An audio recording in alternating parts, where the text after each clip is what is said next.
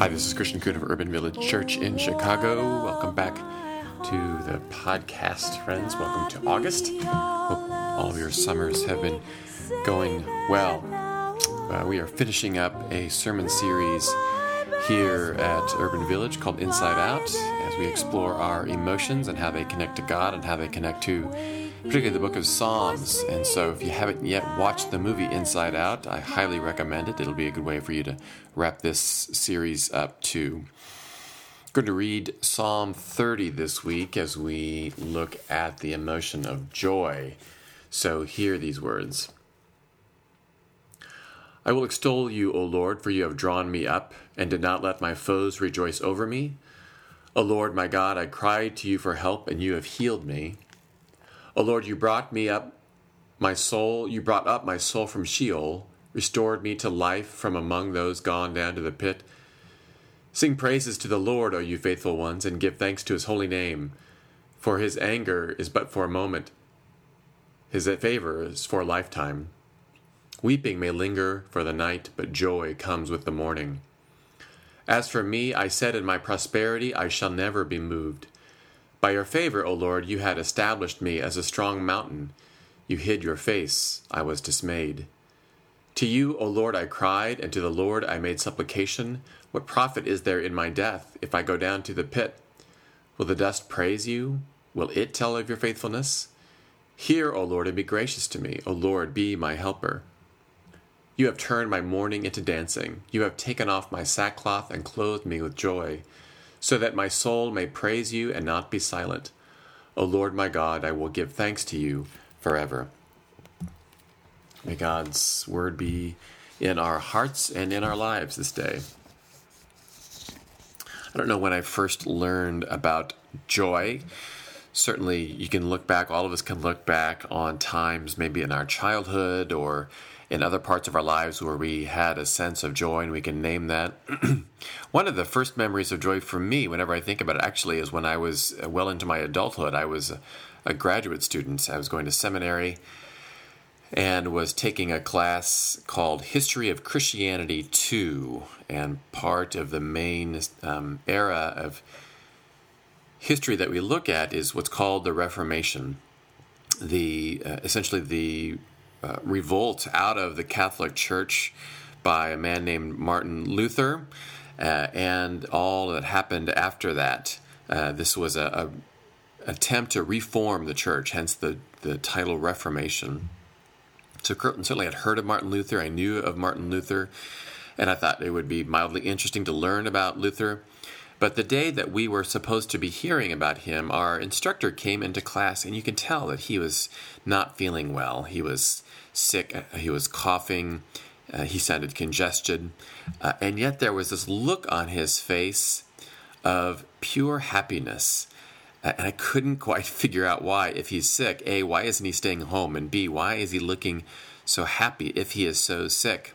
And so he named the fact that, yes, in the midst of his sickness, he probably should be staying home. But he looked at the class with a big smile on his face, and he said, but today is Luther Day, and I can't wait to get started. So that told me some things about joy. A, joy can happen even when you are not feeling your best. And B, certainly I was thinking too about how can anyone find joy in Martin Luther? But certainly there are people who love reading him, love learning about him. I was not at that place in my life, certainly.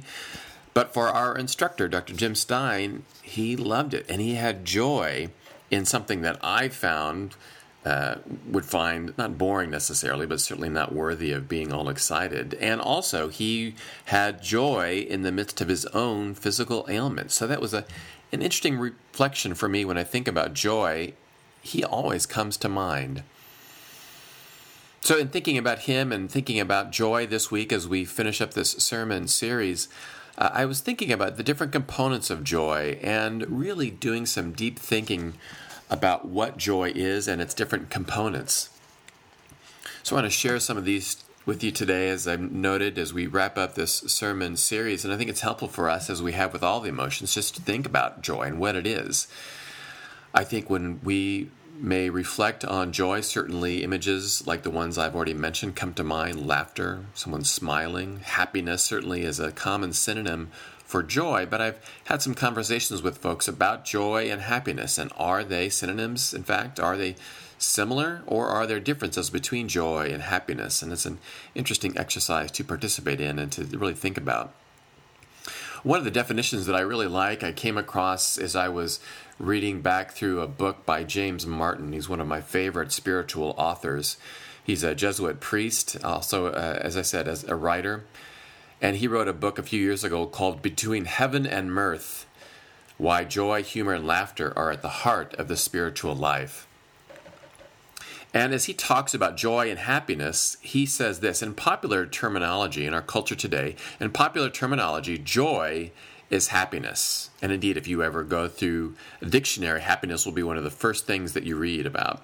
So Martin says that in popular terminology, joy is happiness. But for the religious person, Martin says, joy is happiness in God. And for him, that's a distinct difference. And we see that in our psalm today, which I'm going to reflect on in a little bit. And we see that in other parts of the scriptures, which talk a lot about joy. We see, I did a quick search, and joy is mentioned 267 times. The word rejoice comes up 227 times. And so certainly joy is important for those who write about it and reflect about it in the scriptures. But I think for them, as Martin notes, this is happiness in God. Joy is a deep faith, trust, and contentment in one's life because one knows that God is alive, that God is present, that God is good. And that, I think, is one of the really wonderful characteristics of joy, because knowing those things about God and knowing that God will never, that those facts about God will never change, that is one reason why joy is such an important emotion for us as followers of Christ. So, in thinking about joy, there were kind of three different components that, among many others, you could go in many different directions in looking at joy more closely. But for me, as I was thinking about it, there were three components that I wanted to particularly pay attention to, and they are all three S's for those of you who like mnemonic devices, three S's.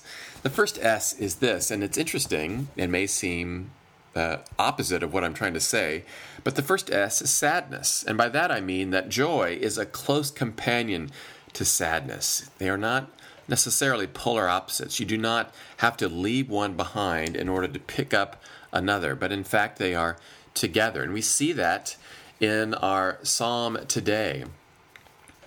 There are certainly passages that reflect on this. The verse 5 in this psalm says that God's anger is for a moment, but God's favor is a lifetime, and then notes that weeping may linger for the night, but joy comes in the morning. So we see that joy emerges out of sadness, but I think joy, because of our trust in God, because we are not dependent on external circumstances in order to be joyful, that joy can be part of who we are, even in the midst of sadness. And I think this is one of the things maybe that the psalmist learns in this passage today. And I noticed this later in the week. If you look at verse 6, you notice that the psalmist is talking about the prosperity that he has. The verse is, "As for me, I said in my prosperity, I shall never be moved." So things are going well for the psalmist.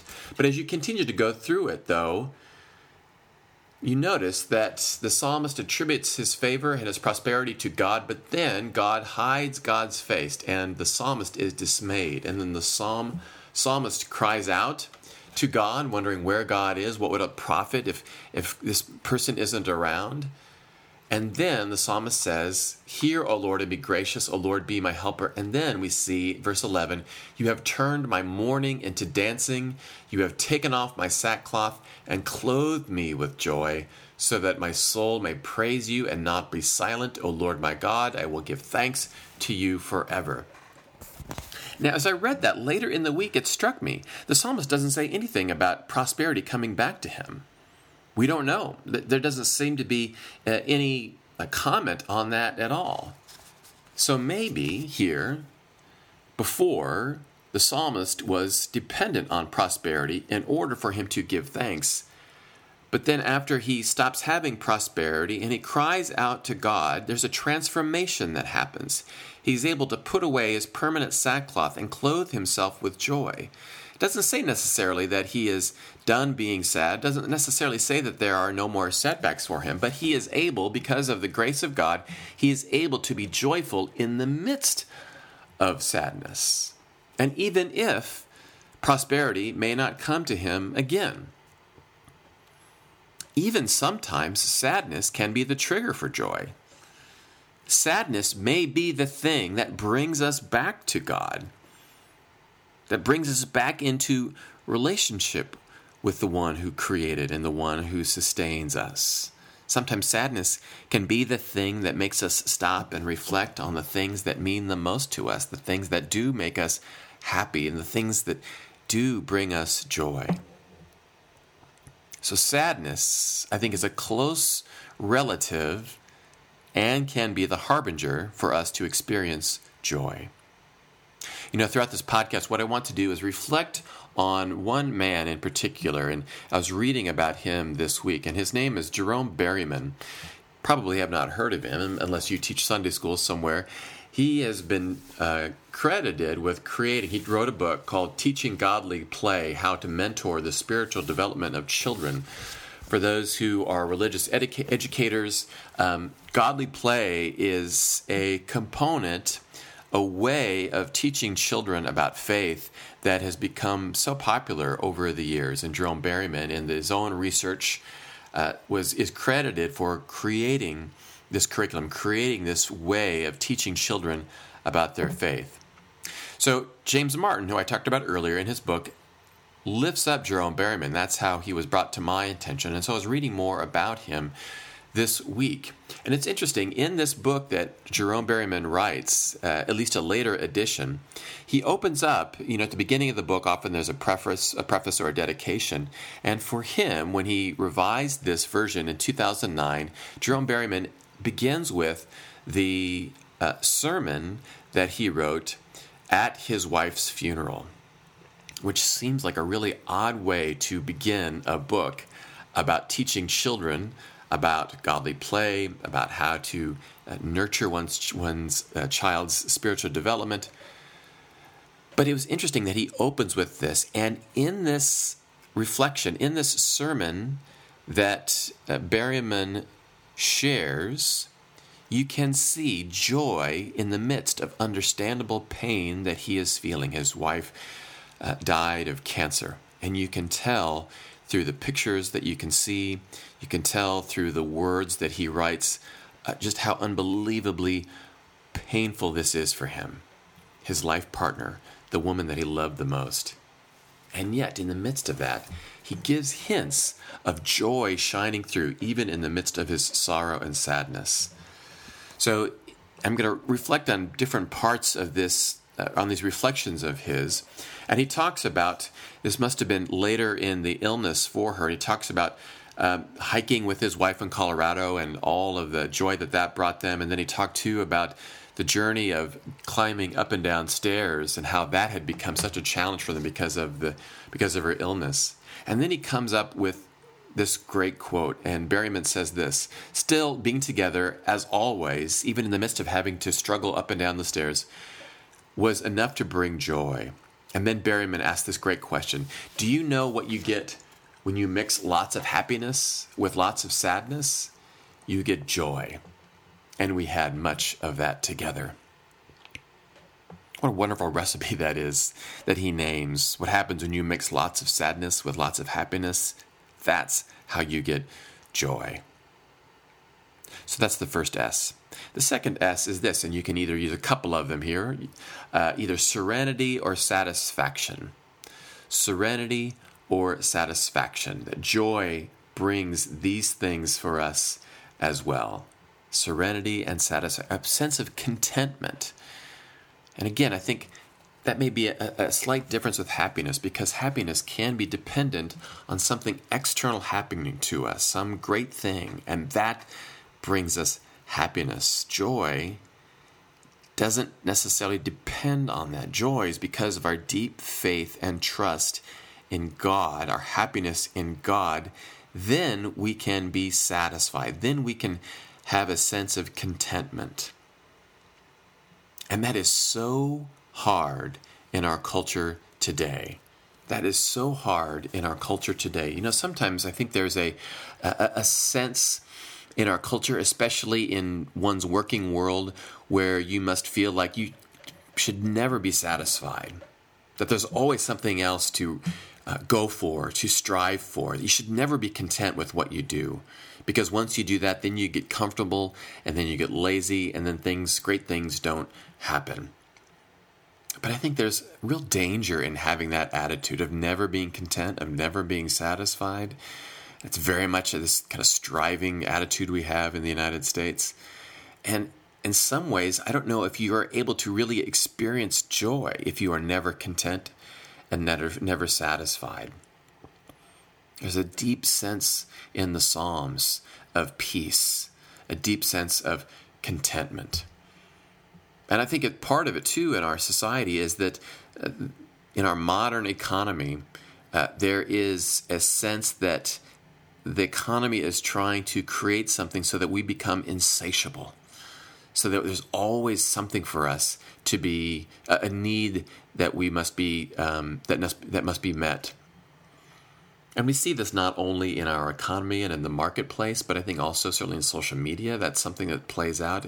Just this past week, I put something up on Facebook, and you may have read it if you follow me, if we're friends on Facebook, but I had a time of prayer with another clergy person in the neighborhood, and I think we probably disagree on some important theological points, but he had invited other South Loop pastors to join with him in prayer, and I went a little grudgingly, but I went, and it was just the two of us. No other pastors showed up. And that time of prayer was wonderful, and so I wanted to share that experience on Facebook. And the thing about Facebook is that it never really allows you to be satisfied or content.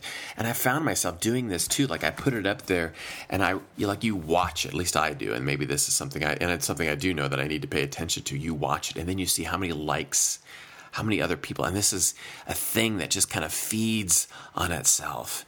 And sometimes you get disappointed if it's not getting as many likes, if people aren't saying nice things about it. And we see this not just on Facebook, but on Instagram, and this need for people to have so many different likes, to have so many different retweets, to have so many people give you that sense of you are somebody important. And social media continues to feed on that so that you're never satisfied, or that you're never content. There's never enough likes. There's never enough accolades that can come your way if we don't have a sense of true joy, of having happiness in God. And again, I see this in Jerome Berryman. He was writing about how much his grandchildren would miss, his granddaughters would miss their grandmother. He has 3 granddaughters. And he talked about how his wife is named Thea. He talked about how Thea loved her granddaughters, and there would always be a spring in her step and a smile whenever she would think about her granddaughters. And then he said this in his sermon. He said, their telephone calls to her from their home in Colorado, when she could no longer get out of bed, were a wonderful treat for Thea. Her face was content, though her voice had trouble making the words when they talked. Did you get that? There's a sense of peace, a sense of satisfaction with life, even though she can't really understand. She knows that her granddaughters are there, and that brings her a sense of peace. She doesn't get frustrated necessarily that she can't understand. She just knows that there's something unspoken in the midst of this relationship, and that brings her contentment, which I would say is a component of joy. She doesn't need to have more and more and more. In that moment, it is enough. And that then leads me to the final S, and that is to savor. That joy slows us down. True joy slows us down so that we can savor all that God has given to us in our lives. So not only are we content, but we savor that contentment. We savor whatever it is that we have before us. I've been thinking about savoring this week, and it's a really wonderful word. There's a quote from a psychologist named Eileen Russell who says, savoring also means that you're aware that you're joyful, which leads to even more expansive feelings of well-being. So savoring, like staying in the moment of joy, whatever it is that you are cherishing in that moment, makes you aware that I have joy. And that opens up your worldview to other things that you can rejoice in, that other things that you can savor too. One of the best practices of this is, and I've talked about this often, is this prayer of examine. It's a prayer created by a man named Ignatius of Loyola. And it's essentially often done at the end of the day where you just reflect on the day. Just reflect on the day and you give thanks to God. You reflect on your sin. You reflect on the things when you have strayed from God. But also you reflect on what brought me joy today. What are the things that brought me deep peace? And we can come up with a laundry list of things. Maybe you can take some time now and just what are the things? And again, one more time, let me go back to Jerome Berryman. He talked about there was a time when he and his family lived in Italy. This is when he was studying the Montessori method of education that would be used for the godly play that he created. And Berryman says that in this little town in Italy where they lived, this is where we discovered the wonderful Christmas bread from Milano called panettone, which was one of the last things Thea was able to eat with pleasure. We warmed it in the oven so that she could smell it and give her tiny pieces to savor. Are you catching this one more time? That Berryman's ability to think of this thing that they savored, this bread, and then he uses it in a time when there should have been just great sorrow and sadness. And there was great sorrow and sadness in thinking about this advanced illness that was taking Thea's life slowly but surely. And yet in the midst of this deep sorrow, he found opportunities for joy because they were able to savor this wonderful bread created by the earth, which stems from God's creation. And so in the midst of this, he and his wife and his family were able to savor this, and they were able to have joy. The very last line of this sermon that he says at her funeral, at his wife's funeral, says, "And when we have finished saying goodbye, we will go out and on our way singing of joy." Even in the midst of all of these things, even in the midst of sadness, there can be a sense of satisfaction, of contentment, and there can be still savoring that takes place of all that we have to savor. That's not to say that we always have to be people who have glasses that are half full, that we always necessarily have to look on the bright side and ignore pain, but the pain can be part of the process too, and can help us to slow down and to savor all that God has for us. And so I think we are called to practice joy. How can you practice joy? How can you slow down in your life and savor the goodness that God has given to us, and then knowing that presence of God will never, ever go away, which means that we can, when we practice it, I certainly am not there all the time, but when we practice it, that sense of joy can be with us at all times. At all times. Practice joy this week, my friends. Practice joy so that it can begin to grow in you, and that can be a wonderful way that others see the love of God in you, and they may be able to experience that joy themselves. Amen. Well, we have finished with this sermon series, and so I'm grateful for your listening along. I really enjoyed it. It's really taught me a lot about all the different emotions, and so I hope that you've gotten something out of it too. I am off next week. We have what we sometimes call at our church a freebie, so it's a sermon in between sermon series.